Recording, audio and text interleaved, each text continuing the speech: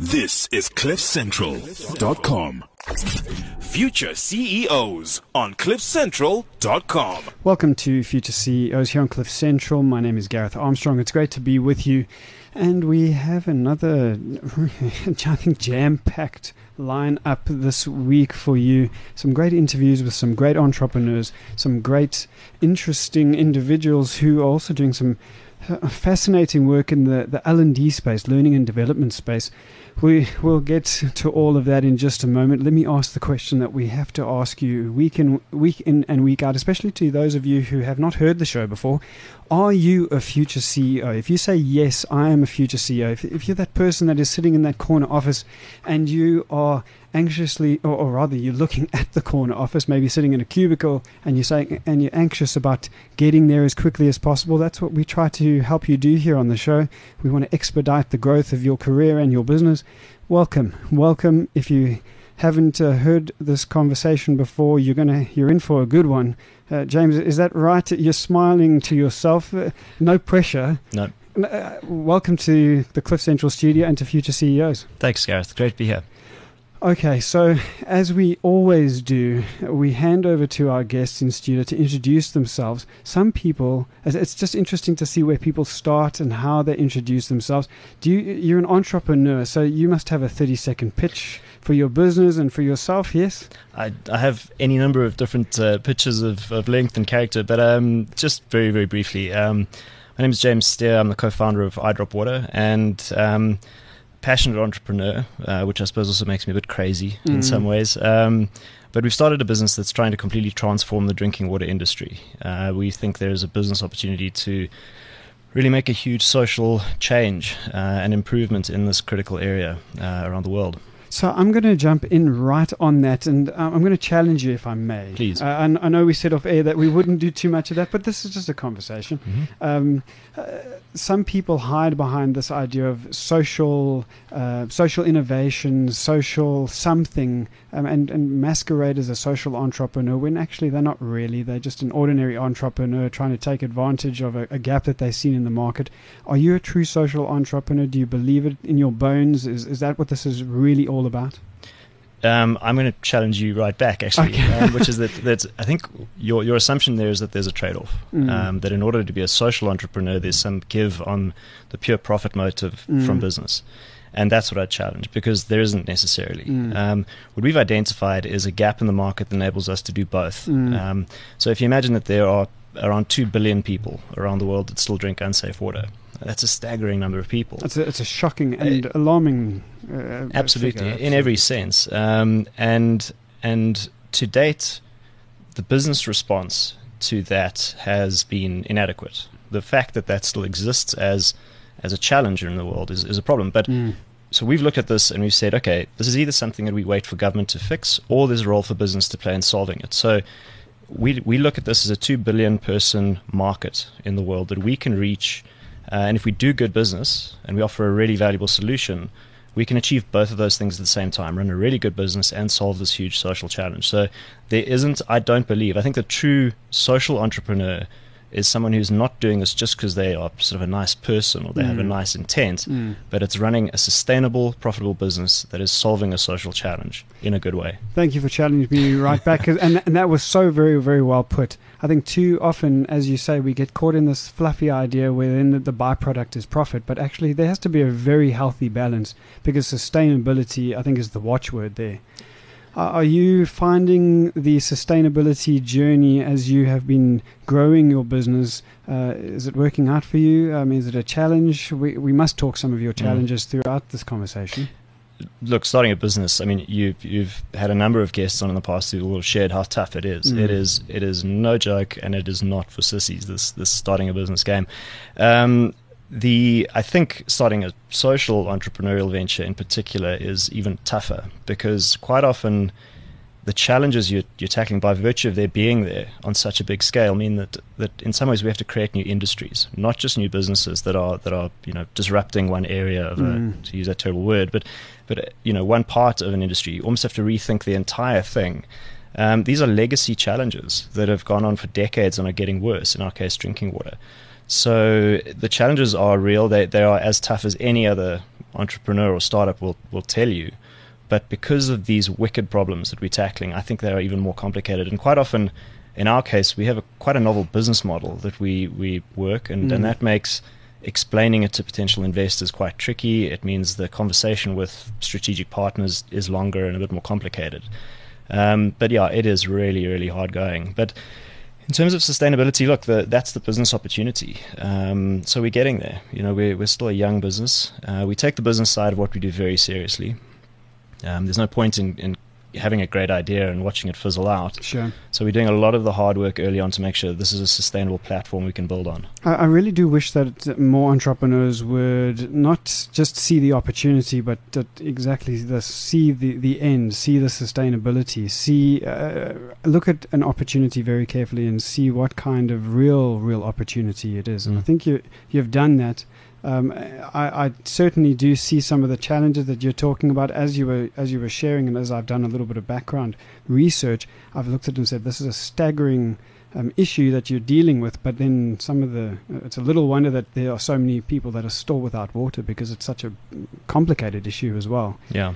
Before we go there, and before we look at the business a little bit more closely, let's look at you a little bit more closely, because it's not everyone that can start a business, and it's not everyone that can start a social business as well, or socially focused business. Let's talk a little bit about you. Do you want to take us back? Tell us where you began to feel the rumblings and the stuff that is entrepreneurship. Was it something that you felt early on? Did it bite you a little bit later? What's your journey?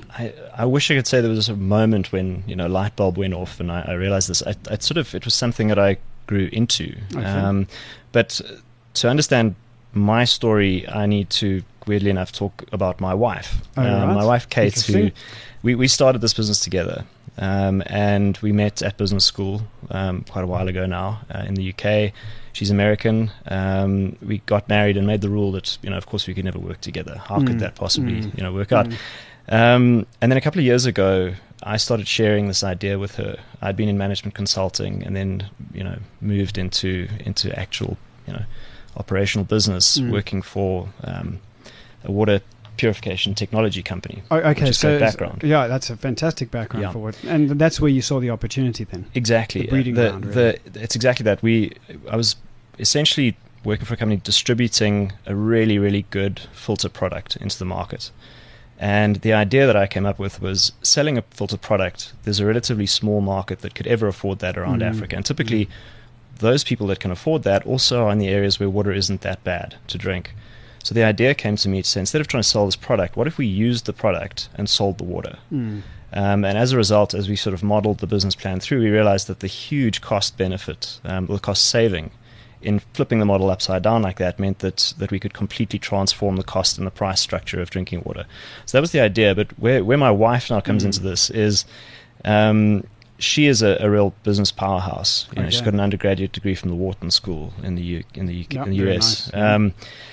And we're very different people in business. She's an operations, sort of business fundamentals expert. I'm more of a, running off into the market, trying to find the future guy. And so we came together, and she, from the start, took this good idea and was adamant. My first pitch ever was to her, which is great. Nice. And she was tough, but managed to get her interested, and we developed a business plan around this. And then we both left our jobs. There was this opportunity, a moment in time where we had to basically decide to go all in or not. What was the period of time between the first pitch and then leaving your job? A matter of months. Oh, really? Yeah, we had to do it. There was some issues around securing rights to this technology from the States, these filters, and we just had to decide. You can imagine the stressful times in the household figuring all that out. But she, from early on, even though she has a very hard, business focus and operational rigor and that kind of intensity to her business thinking, has always had a social business angle. She was COO at a large non-profit company for a while, in amongst being management consulting and that kind of thing. So she recognized the business opportunity here, but was also adamant that the full scale of the opportunity was unlocked through the social side of it. Thank goodness for our wives, the social conscious of our lives, really. And then, we having taken that step to both leave, there's nothing that galvanizes the mind quite so much as having no safety net. So we cobbled together angel investment and went for it. And I'm sorry, I need to stop you there. Cobbled together. I mean, that sounds interesting, an interesting journey in and of itself. But angel investing is a difficult thing to be able to secure. Friends, family, and fools. Is that where we went? Okay. I hope not too many of the last category there. Yeah. But it was exactly that. It was, I think the early people who came on and backed us, they described it as a character investment. We took this business plan to them. It's such an important thing you mentioned there, character investment. Sorry. Well, that's exactly what they said it was, and they were backing Kate and myself. Thinking back, probably more her than me, but anyway, and that's what it took to get going. And then we sort of went through this process of developing prototypes and getting them into market, then listening to feedback from the market as much as possible and iterating to a point now where we're ready to kind of grow it out. So that's the journey, and it's been fascinating working with Kate. We are so different, and I think that's why it works. She is very much in charge of the business. So, I work for her, and she's just better at it than I am. I also work for my wife. Maybe not in the same business, but okay, that's enough about those jokes. She's going to listen. She's going to... I'm in trouble, yep. Yeah. But so you do have this complementary relationship, and I appreciate the fact that you can work together as husband and wife, because, so often entrepreneurs come in here, there's business partners, and they describe it as a marriage anyway. And so I appreciate the fact that you could bring it a little bit closer to home and keep it in the family. Quite literally a marriage, yeah. Yeah, exactly. What are some of the early challenges that you have seen and faced? I'm interested to help our future CEOs community who are listening to this, not just to see half of the picture, which is often quite rosy, and we describe it as a hard journey, but we're not getting into the detail of what that hardship can sometimes look like. What were some of the challenges that you faced? So I'm quite often the front or the face of the business, and one of the things that it's still exhausting now is that regardless of how tough it is to run and grow the business internally, that whoever you talk to, you have to always be positive. There's only good news from the business, and that can be very lonely. There are communities of entrepreneurs that we're part of and we interact with, and they share this. It can be a very lonely journey. So, and that what you described there, it's always rosy and it's always going well. The tough reality is when no one's looking, there's a lot of self-doubt. You really question. In our case, our concentration risk is extreme. We are both in this company together. Our life savings are invested, and so those real personal elements to starting and growing a business, I think, are often hidden behind the market face of what you see in front of you right now, for instance. So tell us about a point. Tell us about a low point. Was there a moment where you looked over at your wife and you said, "Whoa, babe, what are we doing here?" Well, first of all, we were boss, so in my case. But we've had them, throughout. Early on, we had to make some very tough decisions about some of the design elements of our product. And at one point, we were trying to kind of, it was an electronic component in one of our machines, and the design wasn't delivering what we needed it to. And we've had all this money that's sort of come in behind us to prototype this thing. The call was made to draw a line through it and scrap it. Now, that's a tough call. And that story to go and take back to investors and say, look, guys, we're going to need additional cash. We're going to have to start this thing again and do it properly.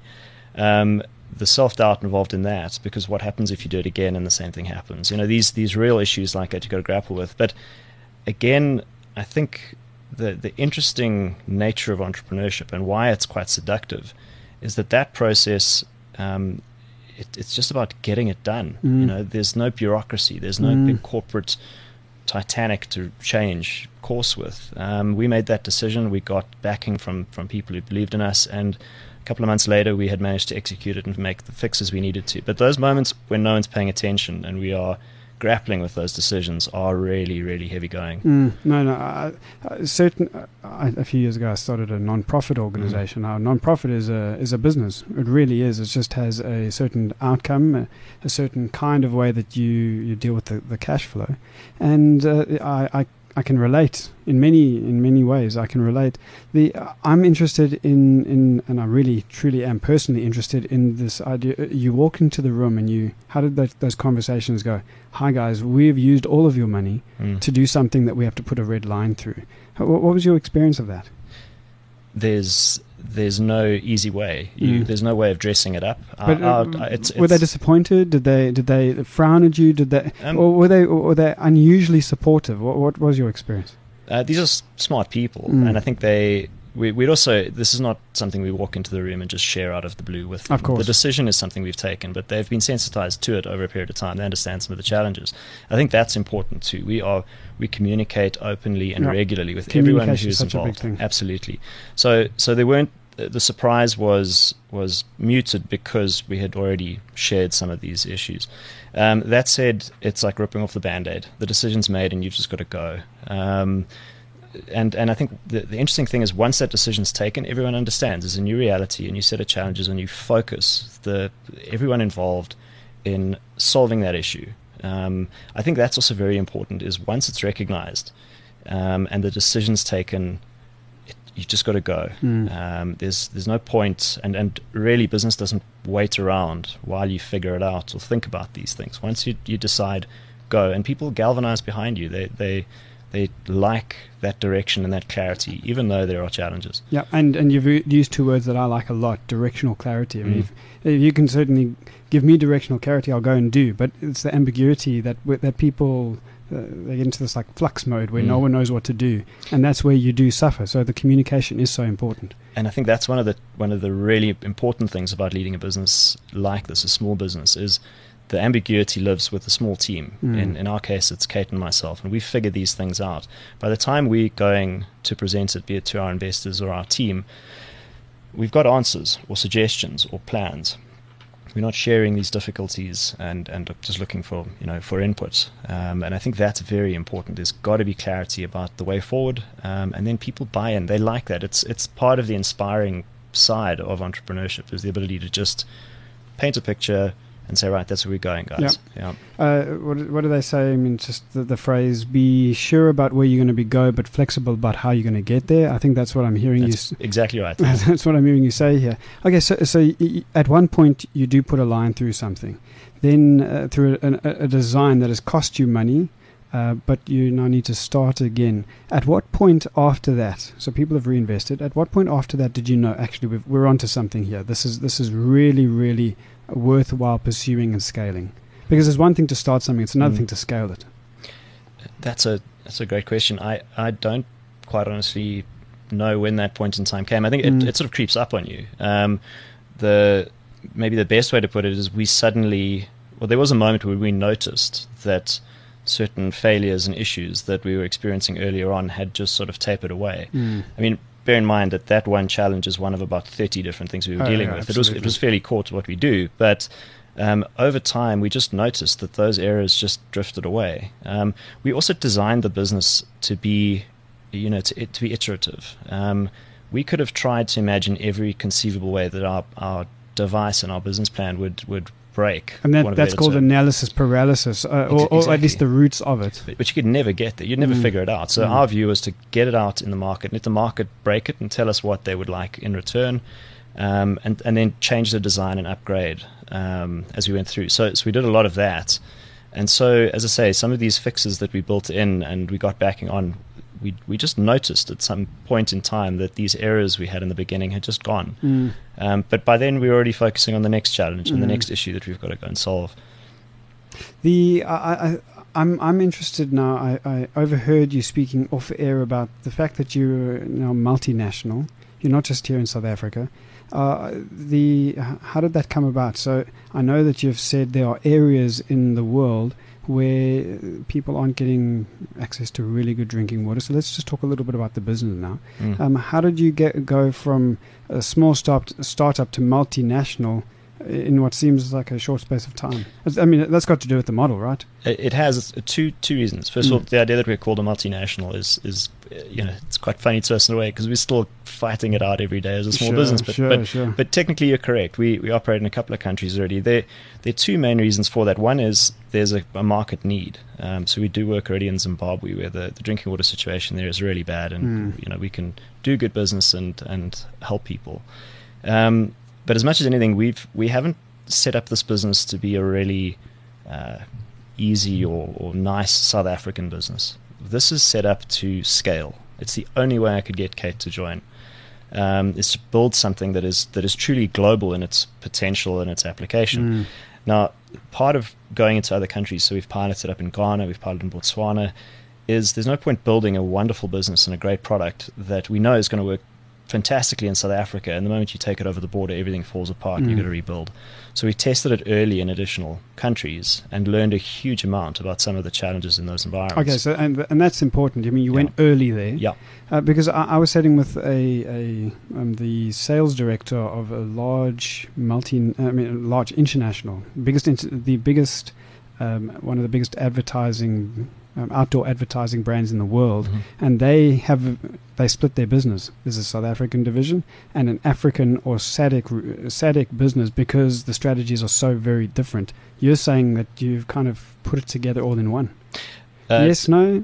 High level strategy, yes, because the offering is identical. Wherever we put it, it's a very simple thing. People need affordable, safe drinking water from convenient channels. The underlying business to provide that is incredibly complicated and changes in new territories. And that's what we wanted to figure out and test. And that was really important because some of the things that we learned just challenged all the assumptions we went in with. Okay. And what that means is that when we are better positioned, it'll probably be sometime next year, to more aggressively grow into those markets, we know exactly how to do it. And that's not going to stunt our growth. That was the whole thinking behind it. When you're ready to grow, you don't want to be solving small issues. You want to know what those are, so your growth is one thing that you can focus on. My question on the back of that, though, is how do you know when... Because you often get into these situations where, and we can simplify it by saying, people often say no, and then you know that actually you're getting into good territory when people are pushing back on you and saying, no, this is not a good idea. You've heard these little truisms and sayings that people try and put... to motivate entrepreneurs. In your particular case, how do you know at what point to change the assumption, to change the position that you have, that you hold, and then take on that new information rather than stick to your assumption because you in your core feel like it's right? What's the point at which you actually change? That's a great question. It's a tricky one to answer because, again, a lot of this, I think, happens progressively. There are very few occasions where there is just absolute clarity about making a decision. I think it happens all the time. I mean, that's the only way I can put it. The number of times we have to adjust or modify elements of our business, it's probably every few weeks we have to really challenge one of these assumptions. We've had to add various parts and products to our business mix to address signals from the market. But the challenge you described, so if the market comes back to us and says, look, I just don't want what you have, we've yet to encounter that. Where they've come back, they've said, we may not like this in its current form.